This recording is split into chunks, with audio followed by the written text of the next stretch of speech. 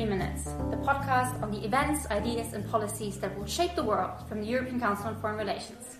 My name is Ulrike Franke, I'm a policy fellow at ECFR, and I'm here today with Mark Leonard, ECFR's director, to discuss this morning's State of the Union speech by Jean-Claude Juncker and the future of the European Union in general. But first of all, welcome back to our regular World in 30 Minutes podcast. Over the summer, we had our mini-series about the end of the world as we know it, the end of the liberal world order, and we had loads of interesting discussions. And in fact, there are 3 more to come. One with Martin Wolf, one with Kelly Greenhalgh, and one with Joseph Nye, which we will continue publishing on this feed. But as all of Europe is coming back from summer holidays, so are we, and we are now here to restart our regular coverage. So let's talk about Jean-Claude Juncker's State of the Union today. For those listeners that are not familiar with the intricacies of the European Union, once a year the President of the European Commission does a speech called State of the Union to lay out his priorities and plans for the next year. And today's speech was most likely Juncker's last important State of the Union. His next and final one is likely to be a call to arms for his successor rather than a whole new plan. And most importantly, Juncker had announced he would lay out his scenario for the future of the EU. You may recall that earlier this year, the EU published a white paper laying out 5 possible scenarios for the future of the European Union. And now it was Juncker's turn to talk about his 6th scenario. So maybe, Mark, let's start with this. How did you like Juncker's 6th vision? And can you maybe summarize it for those that couldn't spare an hour listening to Juncker's trilingual speech?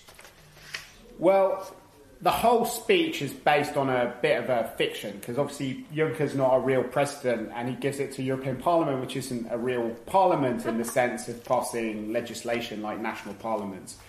And his attempt in the speech today was to try and come up with a vision which would somehow appeal to all of the decision makers who are presidents and prime ministers in the different member states who've not been very united in recent times, and to come up with ideas which might have some hope of getting through those national parliaments, which would have to back them if they are to become a reality.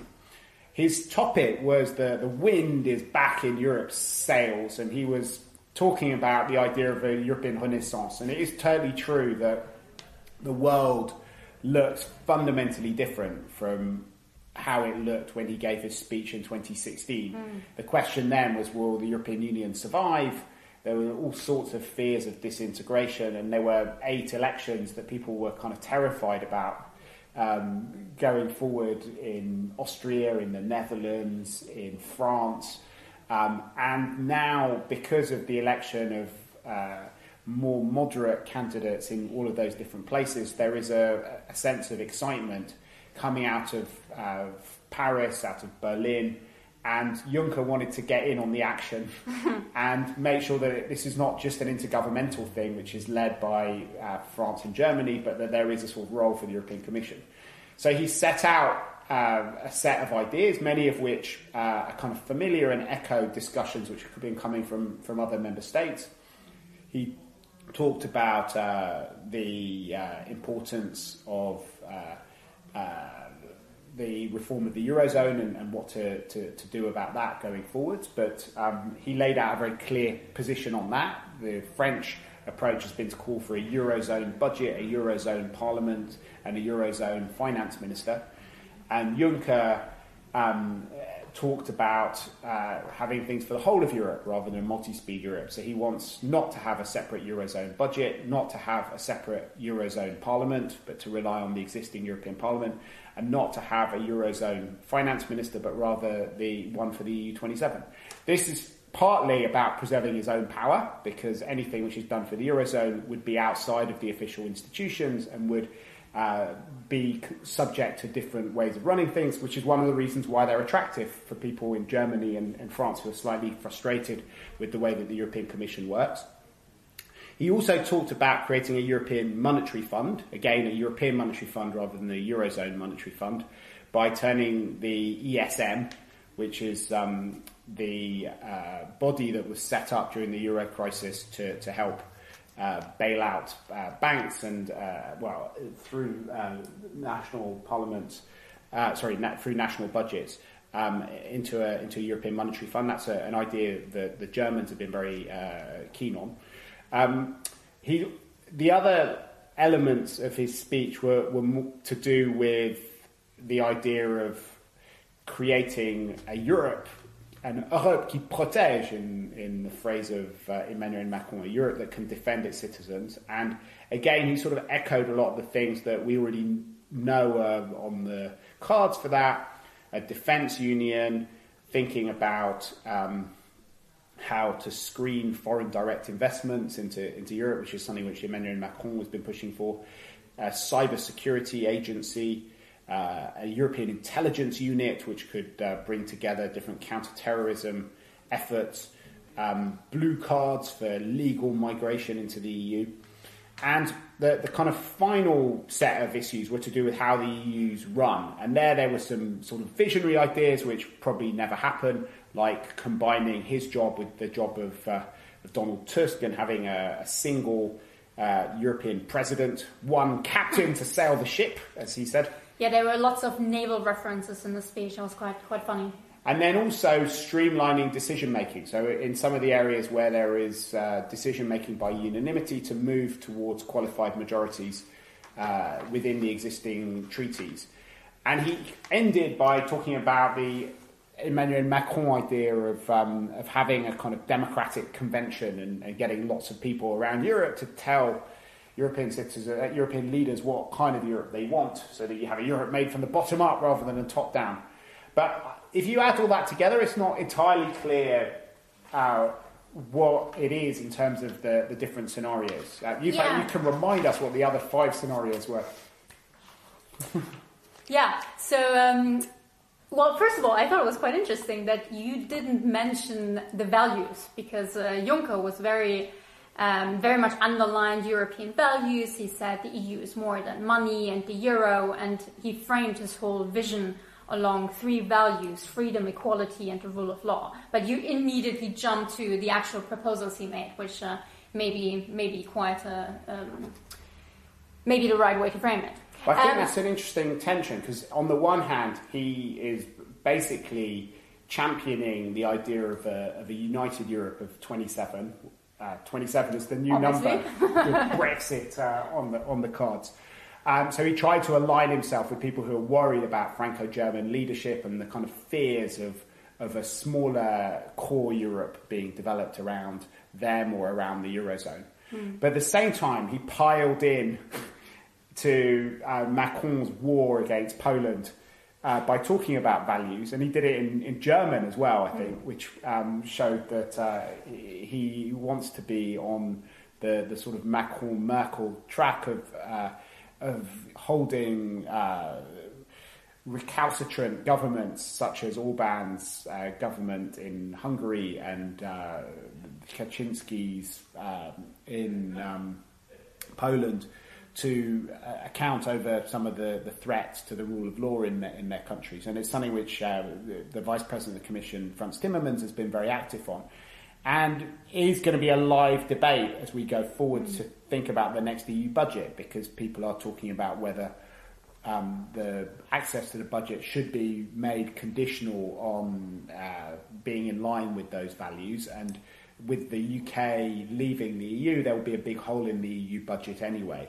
And some people see this as an opportunity to put pressure on Poland and Hungary, because I think 4% of the Hungarian or Polish investment comes from the or maybe it's their GDP. I need to check the figures. But anyway, a large amount of money goes to these different countries. And that's also one of the reasons why people in France have been talking about a Eurozone budget, because that would be something that excluded Hungary and Poland because they're not in the Eurozone. Yeah. I mean, it's interesting because neither Hungary or Poland were actually mentioned in the speech, but I also very much read his emphasis on the rule of law as being directed towards these countries in particular. We mentioned the 5 scenarios laid out in the white paper. And I actually wanted to ask you whether you really think that his 6 scenarios is so different from them. Because the 5 scenarios we had in March of this year when the white paper was published was first, carrying on. Second, reducing the EU to nothing but the single market. Third, the kind of multi-speed, those who want to do more can do more option. Fourth, doing less more efficiently. And then fifth, doing much more together, the more federalist, unionist point of view. And when I listened to Juncker's speech, it kind of sounded like a combination of 1 and 5. So carrying on, but doing much more together. Do you disagree? It's true that 1 plus 5 is 6, but I think there's a bit of 3 in there as well. I mean, some of the idea is also about allowing people who want to do more to do it amongst themselves. Certainly on defence, that's one of the areas. The defence union is something where there's permanent structured cooperation. But don't you think that in tone, in general, it was a pretty federalist point of view? Well, everybody, where you stand depends on where you sit. And if you sit in the seat of the President of the European Commission, you tend to be in favour of things which strengthen the institutions in Brussels. So that's why it's more conventional maybe than some of the speeches and ideas that have been floating around in France and Germany, where there's a mix of more sort of Brussels-led integration and things which are done in a more flexible way between member states. And Juncker, is obviously a champion of European integration. In fact, he made a big deal about his love for Europe in the speech, and how unhappy he was when Europe was doing badly, how personally he takes these things. Yeah, right. I wanted to move on to your vision soon, but maybe before we do this, was there anything surprising for you in the speech? And also, was there anything you were disappointed about? Anything you thought, wasn't worked out sufficiently or should have been mentioned differently?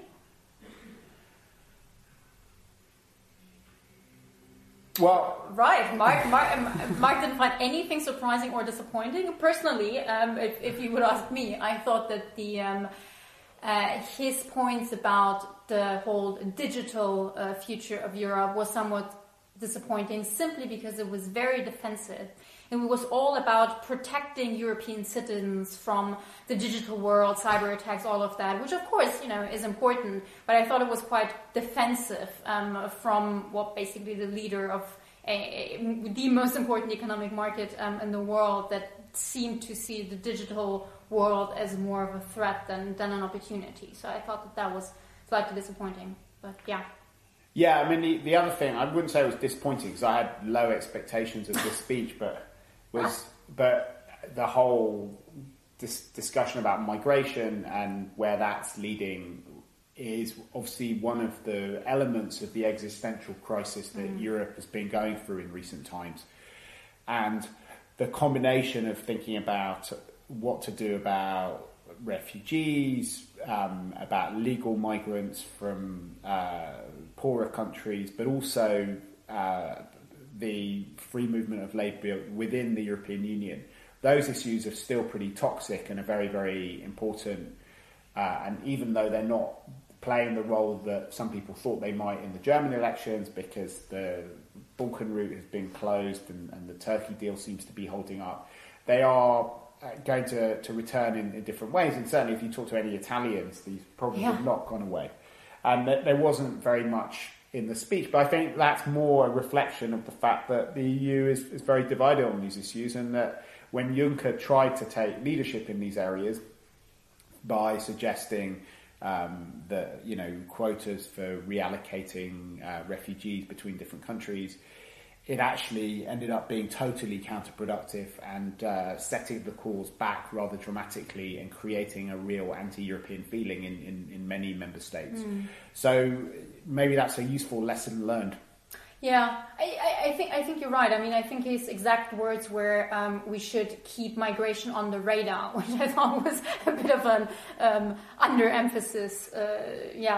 He also was very positive towards Italy. He said Italy was saving Europe's honor by taking on so many refugees and kind of dealing with migration at their borders. So he really tried to to underline. I'm sure the Italians are very grateful for this. Yeah, exactly. Right, maybe the last point on the speech itself. What did you make of his very, very short Brexit reference? Well, it was interesting because in the official speech, it said that Brexit, I think I'm getting his words right here, was a tragedy, which he regretted. We will always regret.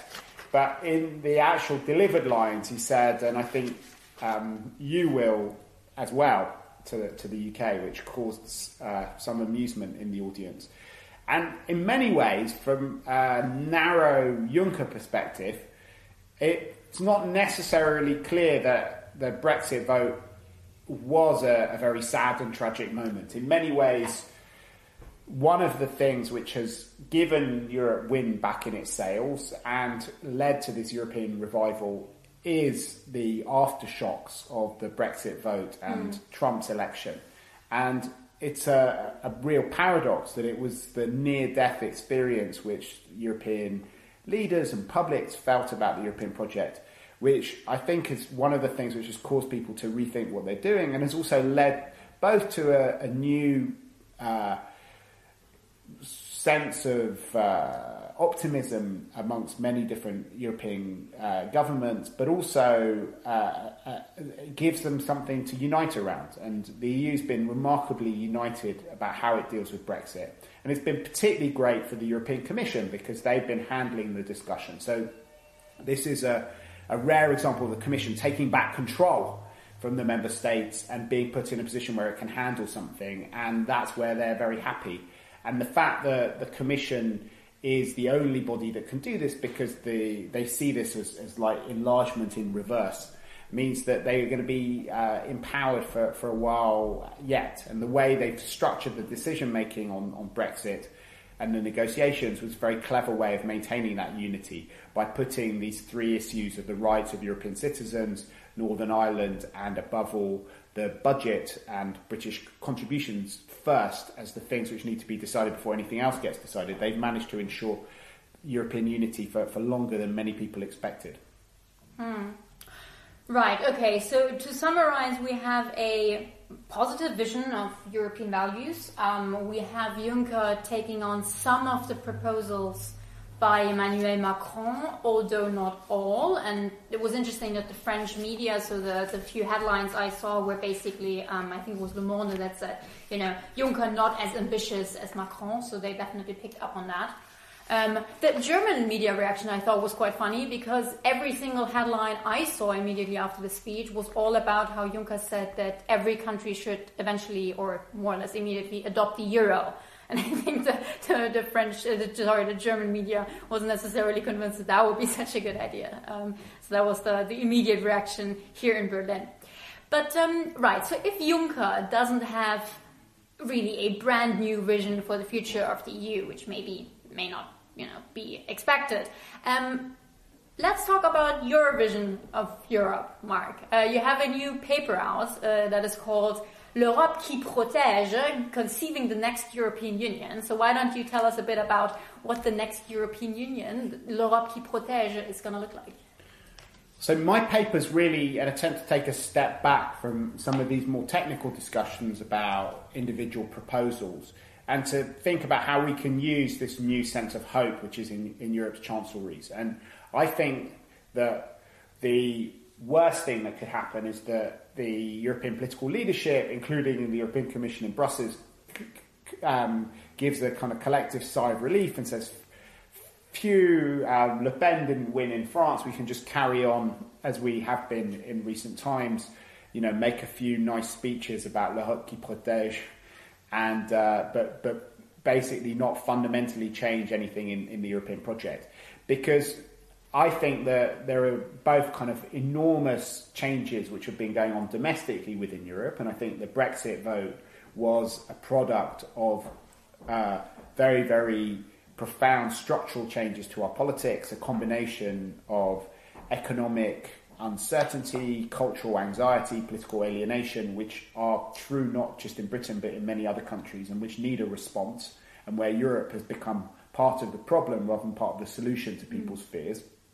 But also, maybe even more fundamentally, a very, very different global environment where rather than us being able to run the 21st century as I kind of hoped 10 years ago by exporting our values and our ways of doing things to other countries, we are feeling increasingly in danger of being reshaped by forces that are outside of our control, which are leading to greater sense of anxiety amongst European countries.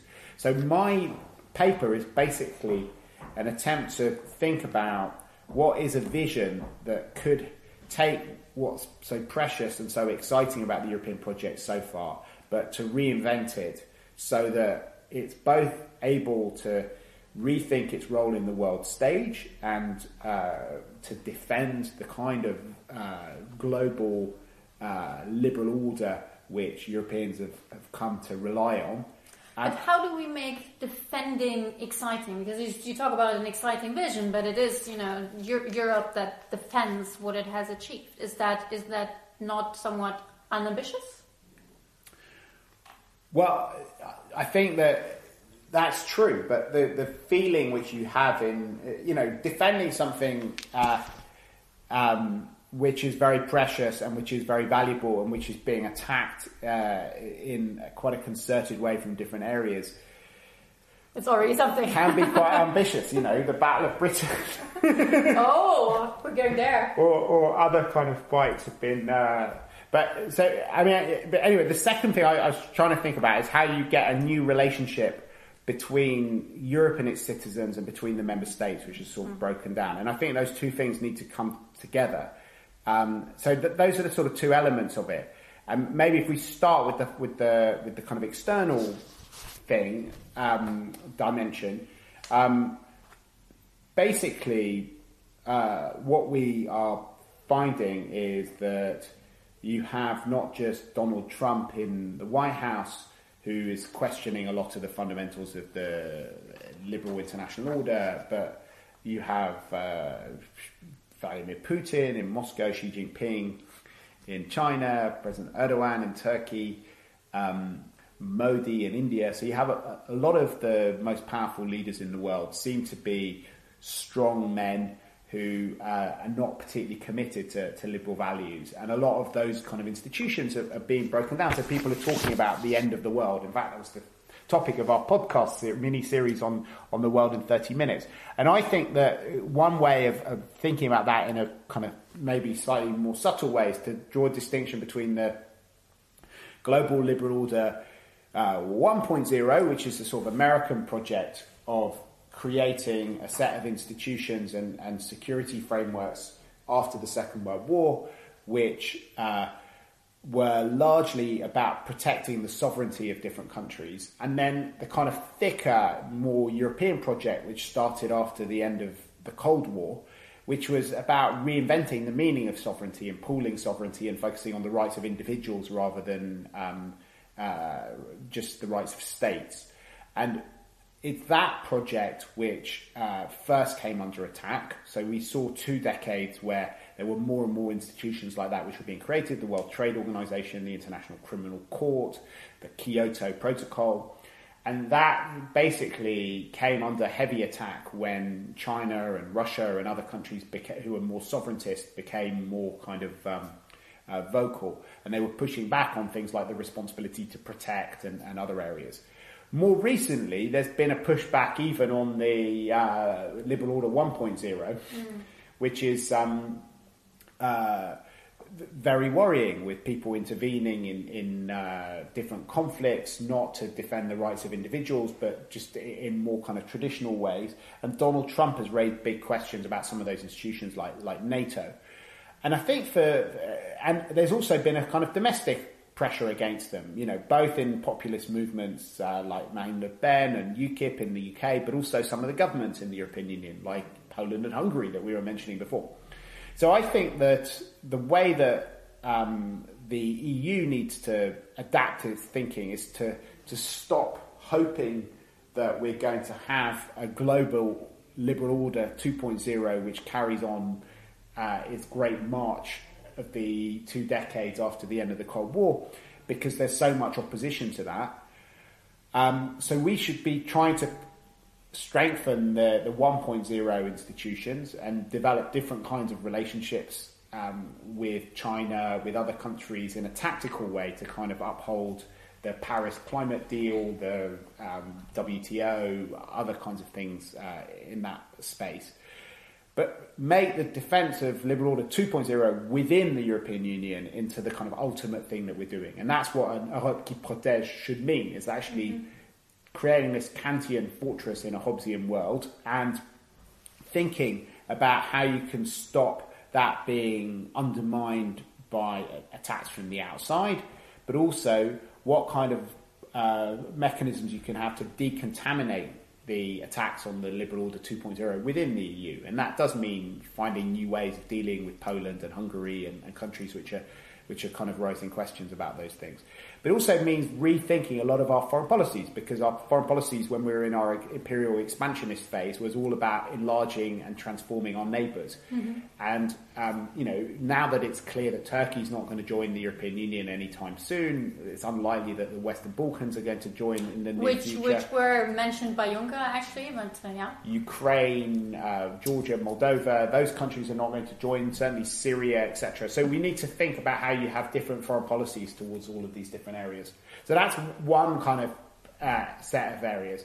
And then the other questions are to do with the internal relationships, which the EU both has with its citizens and between the different member states. And I can talk more about that if you'd like. Please do. So externally, we've got a Kantian fortress in a Hobbesian world. Yeah. Do you have anything as catchy for the internal relationship as well?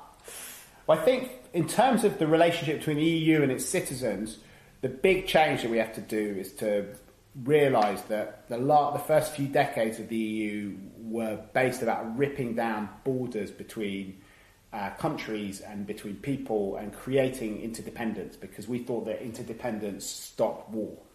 And we were incredibly successful creating a single market, Schengen, the euro, and we probably did stop war. But what we didn't do was stop conflict between countries and anxiety. And the interesting thing about Europe today is that almost all of the things that the Eurosceptics are attacking are not the things which don't work about the European Union. In the old days, they would talk a lot about the democratic deficit, about fraud in the structural funds.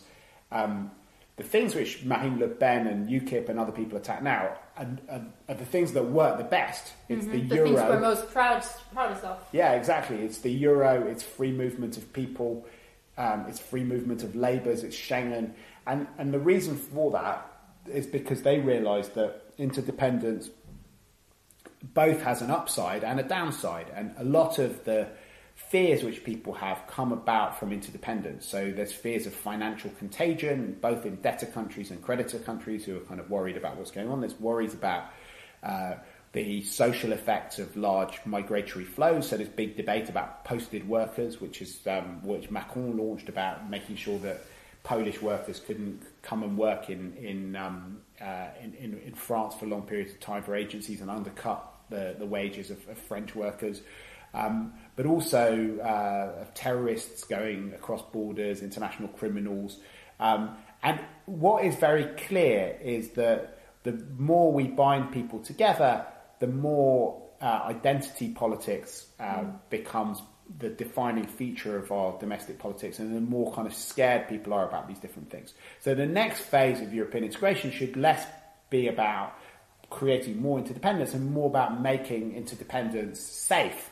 And the way to do that is to think about who are the losers, how do you help them out, whether it's economic losers and thinking about ways of mitigating the effects of free trade, of free movement. And I think things like this Posted Workers Directive could be very good symbolic ways of actually showing that interdependence can be made safe, as well as the security questions to do with terrorism, intelligence sharing, and other kinds of things. And I think that the way that we think about European integration has to kind of change fundamentally for that. I think that's a sort of fundamental problem between Europe and its citizens. But one of the reasons why it's very difficult to deal with is because there's also a breakdown of solidarity between the member states. And the question of Euroscepticism has become very zero-sum. So the solution to the things that people hate about Europe in one country can actually create massive problems in another country. So, for example, in southern European countries where they hate austerity, the solution is to have more flexibility and to socialise debt, which is what fuels Euroscepticism in countries like Germany and Finland and other countries. And the same is true when it comes to dealing with refugees. Solving the German or the Italian problem creates a problem in Hungary or Poland. Exactly. It increasingly seems as if the problem isn't so much lack of solidarity, but a disagreement on what issues you should be solidary about. I mean, countries have been identifying this quite differently. So I think that's the biggest challenge for the EU in a way is coming up with a new grand bargain where every single country can see its national needs being delivered by the European Union. And that's one of the areas which Juncker was kind of struggling the most at in his speech, and why some of the areas did feel a little bit like they were purely rhetorical, like the language on migration, which we were talking about earlier, because they weren't set in a framework where you did have that sort of grand bargain. But I think that's maybe something which is above his pay grade, and maybe something which Macron and Merkel could work on together. Excellent. All right, so we've got the Kantian fortress in a Hobbesian world for the external relationships, and I think we've got making interdependence safe for the internal. That's nice, catchy phrases to remember. Okay, I think we're coming to an end. I don't think we have a bookshelf segment, but we will, of course, put the paper, L'Europe qui protège, a link to the paper on our website. And I think we should also put a link to Mark's book on why Europe will run the 21st century as a kind of counterfactual. We're going to put a link to this one as well on our website, which is www.ecfr.eu/podcasts. We also would like you to ask to write reviews, ideally positive, about this podcast on SoundCloud or Apple or iTunes, whatever you use. I think there may even be a few more exciting end-of-the-world mugs left, as far as I know. So if you write us a review, you may get one of those fancy mugs. But for now, it's goodbye from Mark Leonard and myself, Ulrike Franke. The editor of our podcast is Pauline Wilby.